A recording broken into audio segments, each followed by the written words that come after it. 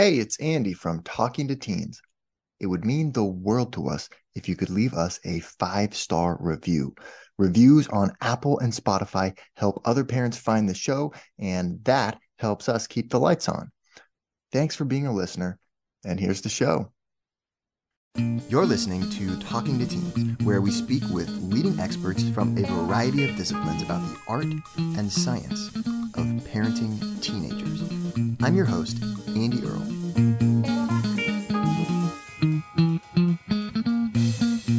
We're here today with Ned Johnson. He is one of the most sought-after SAT and test prep tutors in the country. He's the founder of Prep Matters, the huge test prep company from the Washington, D.C. area. He is the author of Conquering the SAT, How Parents Can Help Teens Overcome the Pressure and Succeed. And he's also the author of the book, The Self-Driven Child, which we spoke about with him on the podcast a couple years ago now. Really excited to bring Ned on the show today and talk specifically about preparing for the big tests, the SAT and the ACT, what we can do as parents to help our kids prepare, and how we can think about the test in a better way, how we can help our kids develop a better attitude on the test, how we can communicate about difficult topics surrounding test prep, and ultimately how to make sure your teen has the confidence and the self-image that will allow them to succeed on the exam. All that and more is coming up on today's show. Ned, thanks a lot for hanging out with us today.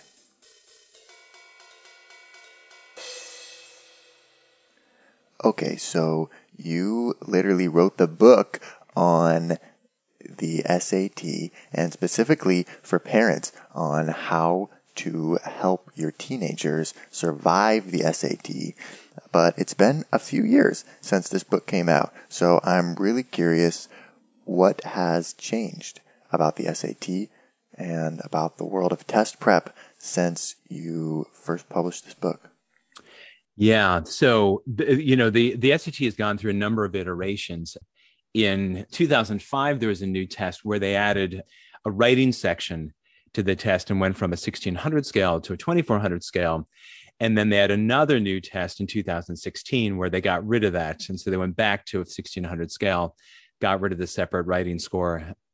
The big takeaway is that they have really excised vocabulary from the SAT, which used to be such a big part of the test, and made the SAT in many ways a lot more like the ACT is.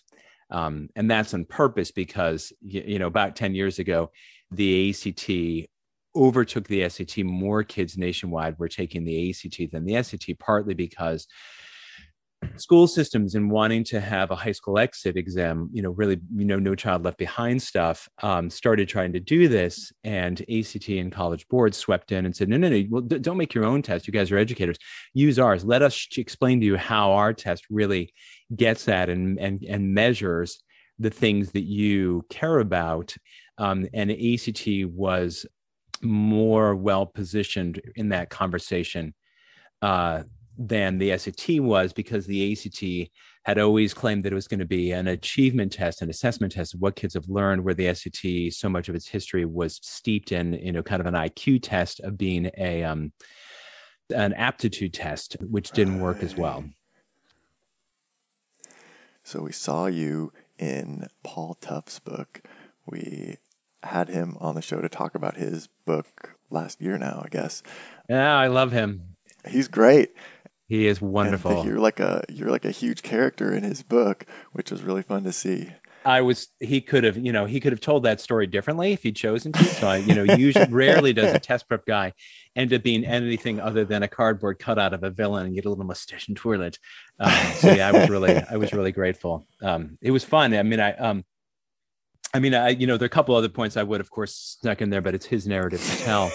But I like how seriously he takes the role of anxiety in the way that I think that I do with the work that with kids. And for me, I did a podcast with, and I didn't quite land the plane the way that I wanted to, but because in how children succeed, he talks so eloquently about ACEs, ACE scores and the work of Nadine Burke Harris and childhood stressors, and the effects on developing brains. And then I think in The Years That Matter Most really gets at pressures and stresses on kids going through both the application process, but even more so getting through college, particularly for marginalized kids, particularly for under-resourced kids.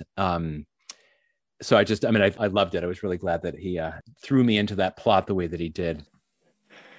Yeah, you're kind of like an example of what is wrong with the SAT process in a lot of ways, but also your stories through the book do show some of these things, like just how important things that don't have anything to do with how much knowledge you have can really affect your score. Like anxiety is just a huge one, and confidence, and some of these other variables that tend to favor people who can afford to spend a lot of time practicing and getting better at these. Yeah, it's fair. It's fair. And of course the interesting thing is, standardized tests are what allow me to, be overly compensated to work with kids. But, some of the more enjoyable feedback and notes of thanks and that kind of thing that I get from kids are they're putting two and two together and realizing that the things that I've talked about that have proven significant in helping them do their best work or perform their best on standardized tests apply to a whole lot more than this stupid test. Totally. Applies to learning. I have a guy I worked with years ago who's one of the most brilliant, just an incredible mind, brilliant kids I've ever worked with. He was a football player at a local high school, and at some point in the summer football camp went to this kind of not so great local college for their, because the facilities were there. And the coach sidles up to him. He's like, Paul, looking at choices for college. We might not be your first choice, but wonder if you're kind of, interested in us. And if you got your sheet, it's like recruiting sheet. And so Paul hands him the sheet, and it's his name and his GPA 4.0 unweighted, his SAT reading score 800, his SAT math 800, the writing 800, the chemistry 800, the math level 2 800. And the coach is just like, Jesus Christ. And just walks away, right? And so I had such a fun time working with this guy, and he did beautifully, blah, blah, blah. But I wrote a blog right before the holidays about gratitude, and he actually read it, which kind of stunned me because he's 35 now.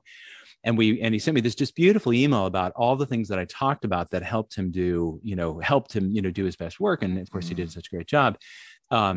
Of how many of these things he applied to his time at university, and now that he's a business person and And I thought, well, yeah, because, ultimately this is about how brains work. Yeah, right. And conquering your own insecurities and fears and habits that are getting in the way of you not being able to get the score that you want to get. Mm-hmm. And it's particularly, to your point, and it's particularly pernicious in that things like the ACT now, they have these benchmarks where they talk about whether you're college ready or not. And one of the real challenges is that under-resourced, marginalized kids who score below those benchmarks are often taking the message that we're not college material.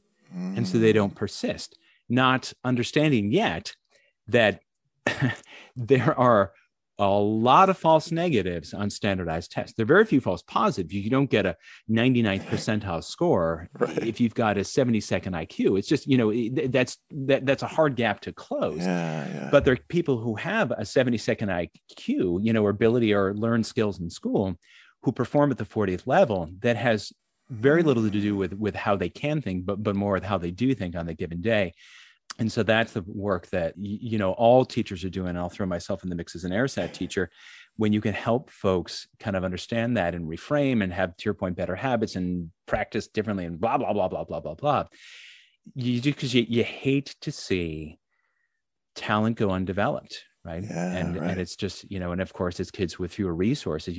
Talent is widely distributed, but opportunity isn't. So yeah, I hear you.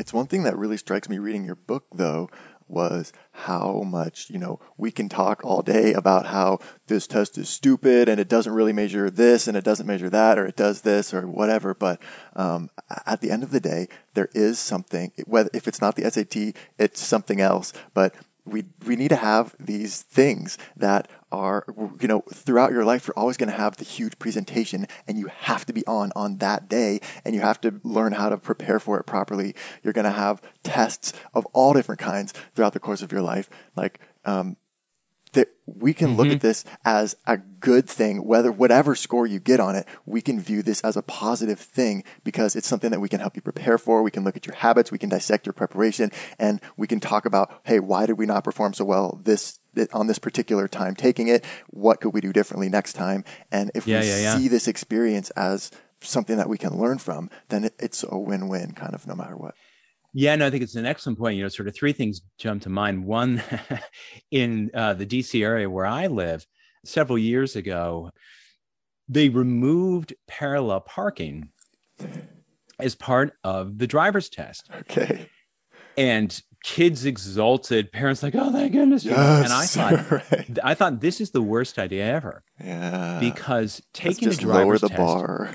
And in addition to lowering the bar, because I mean, a lot of people say that, we're dumbing down college and from what I would build on your point about, you're going to have stressful situations. And the challenge is at a neurological level, the dominant manifestation of anxiety is avoidance. Yeah. And so we avoid things that make us anxious. And I'll come back and talk about tests in a moment.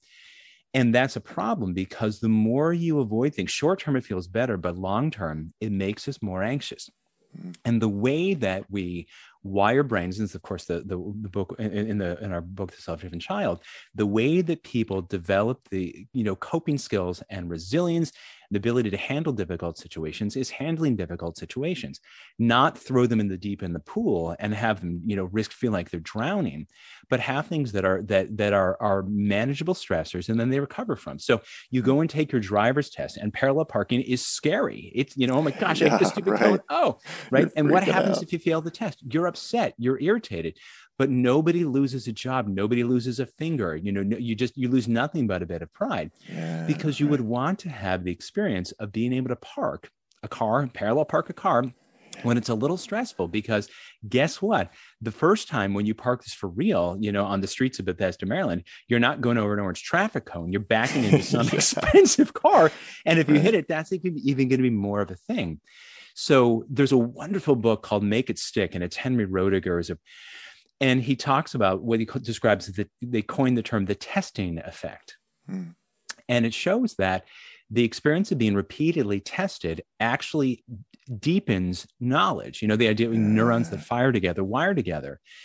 And the experience of putting yourself in mildly stressful situations, again, you deal with that and you recover, and you deal and recover. Yeah. Because if we create school in ways that kids never have things that are stressful, it's really kind of poor preparation for real life. Totally. Now, we're not really getting them ready. Yeah. I mean, that having been said, when you look at, there are other countries where everything, your whole path to college is about this test.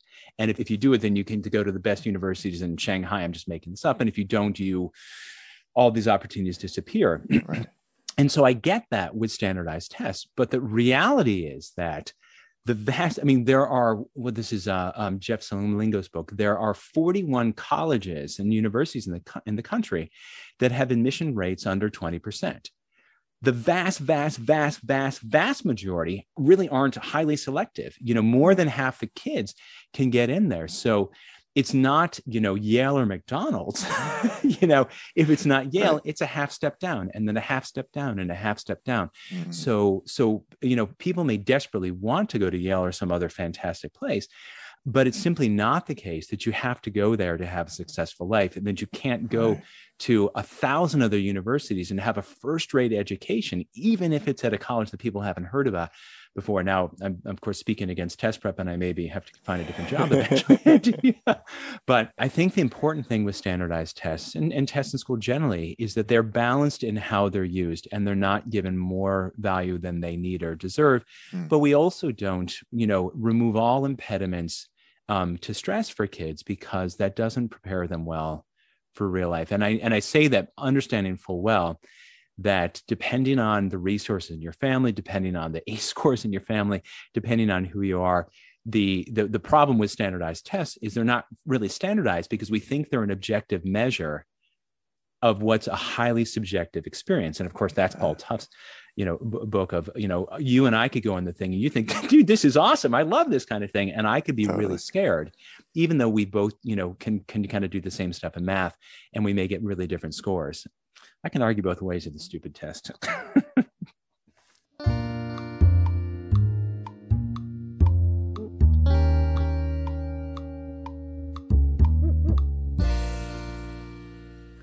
Okay, but so you have talked a little earlier about how there's been some changes even since you wrote this book. And one of them you mentioned was vocabulary used to be much more kind of emphasized. And even in here, in the section about the reading, the critical reading section of the test, you talk a lot about vocabulary, words, and how words are used in sentences. So what has changed about how we help our kids to prepare for that if vocabulary is less central?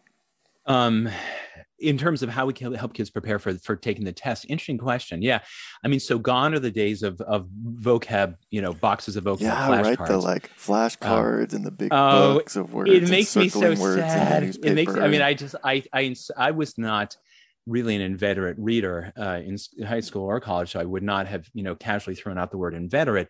But doing all this test prep and really being on the hook for every kid saying, well, what does this word mean? And I couldn't hem and how well it kind of like when no, they want like, what do I write down? Yeah. So when I first started doing test prep in 93, I had these little pocket dictionaries. I probably have them kicking around. Yeah. With all the etymologies, right? And I just shredded them because I looked up words over and over and over and over and over and over and over. Yep. And so I really enjoy and find real value in having a more robust and more nuanced vocabulary, because I think it allows one to be more specific, more accurate, more subtle with language and conveying, specific and subtle ideas. That being said, no one cares and no one's going to bring a vocabulary standardized test for if you grew up with a family, both of your parents were college professors or English teachers, you're going to be awash in words and ways that you won't if you have a different experience. There's a wonderful book called Meaningful Differences. It's Hart and Risley. They're two professors out of Kent State University, I believe, who were tasked with looking at the Head Start program and found that, the Head Start, it didn't close the gap as much as people, I mean, it was incredibly helpful, but it didn't close the gap as much as people would have thought, in part because there by age 4 or 3, whenever kids were engaging, there was already this like 30 million word gap, not individual words, but how many total words kids of professional families, how many words were spoken to develop to babies and their developing brains than to really under-resourced families. And those differences literally stick in their brains.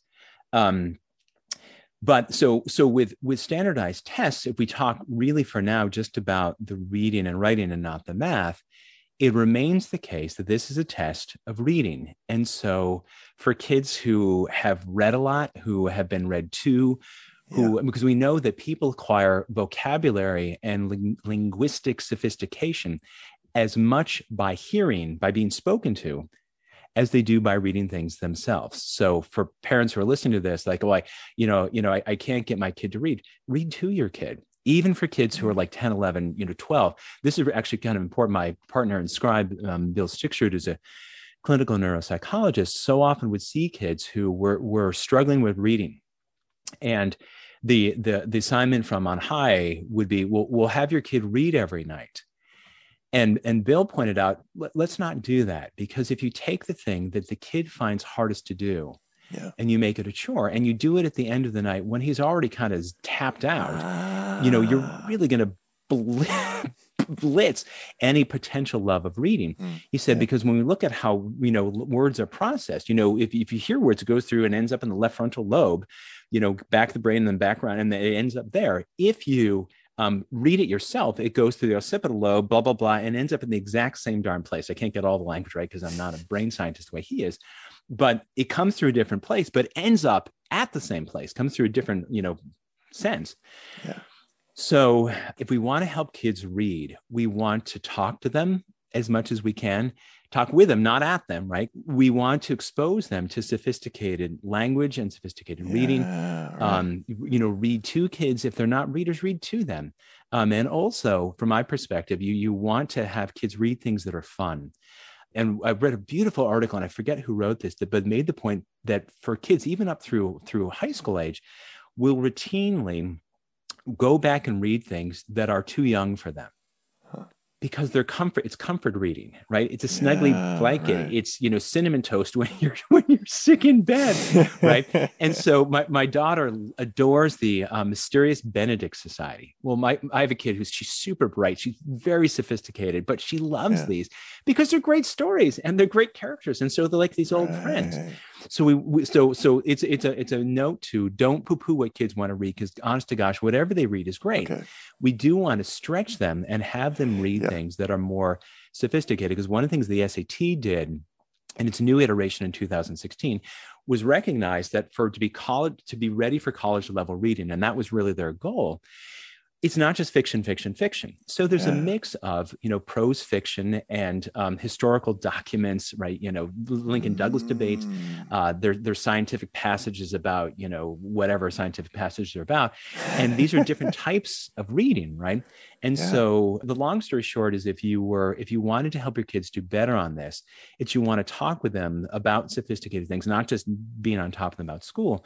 But in a perfect world, particularly if your kids are little, is to try to create a culture of reading. And then whatever it is that they want to read, support that. Get books from the library. If you can afford it, go on Amazon, find people who bought this book also like that book. And then try to, whenever it's opportunity, to gently nudge them into things that are a little bit more challenging to them at a linguistic level. And then what do we do to sort of like move them up the scale a little bit if they're reading the cinnamon toast types of books? So how do we get kids who don't want to take on things that are more challenging to take on things that are more challenging? Exactly. Yeah. Well, I mean, it certainly depends on the kid. I mean, one thing, it's important to note that a lot of kids who are averse to reading, some of them may have undiagnosed learning disabilities or learning differences.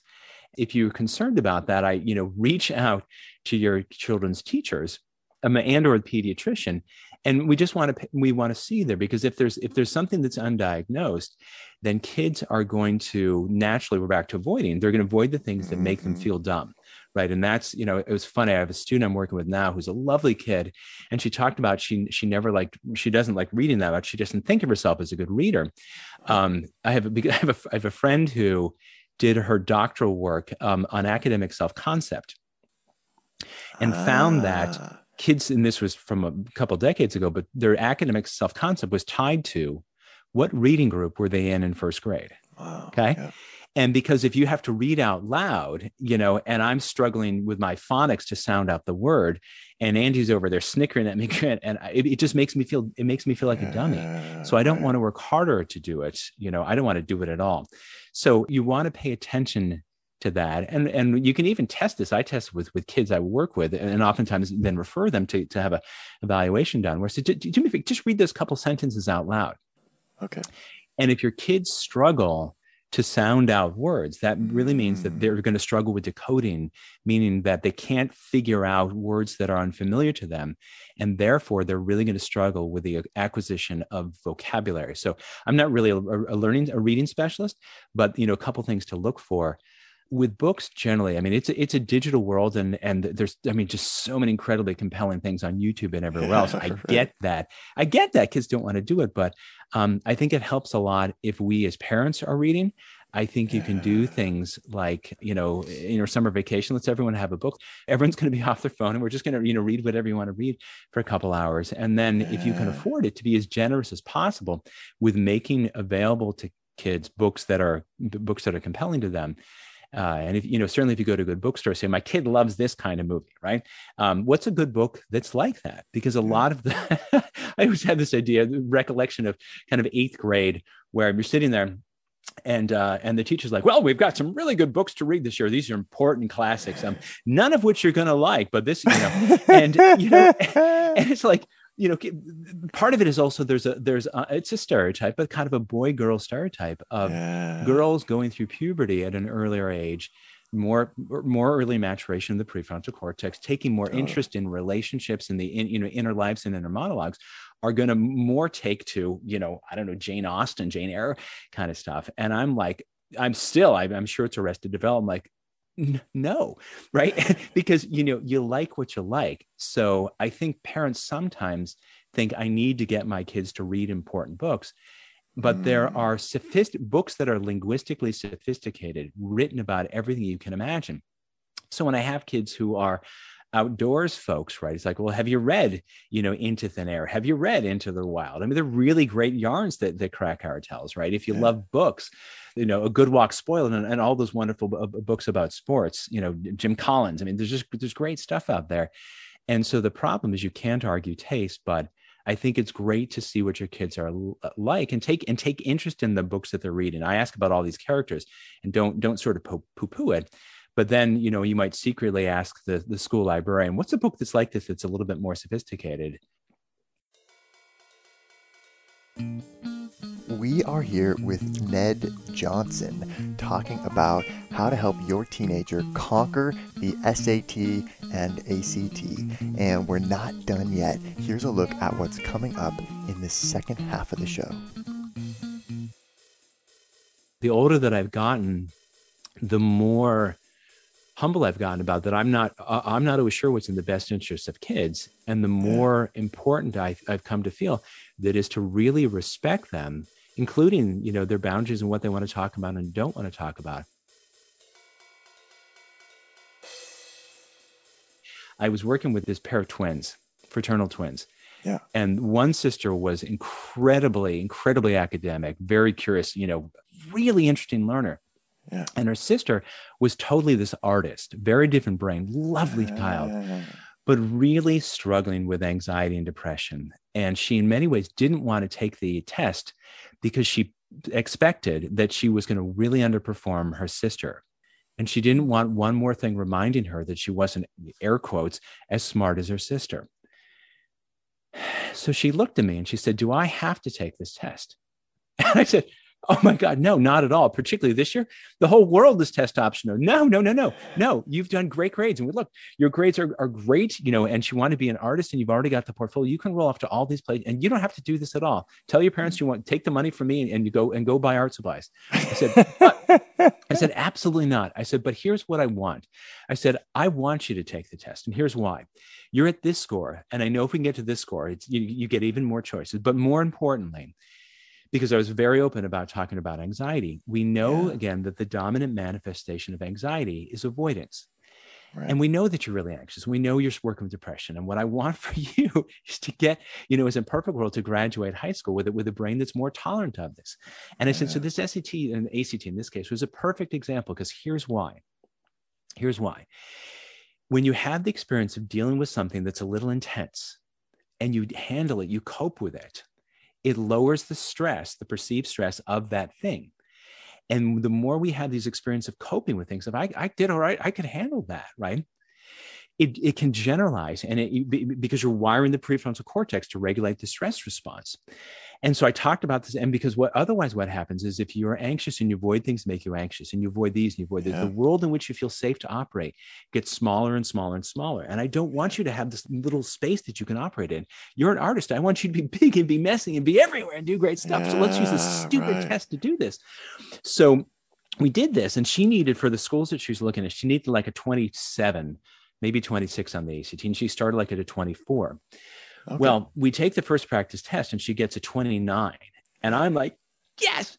And she looks at me and she's pissed.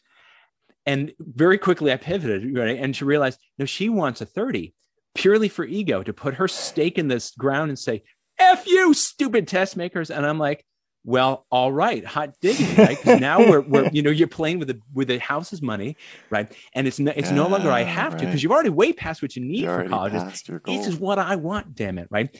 And she did. She went off. She got, I forget, it was a 30 or 31. I can't remember, right?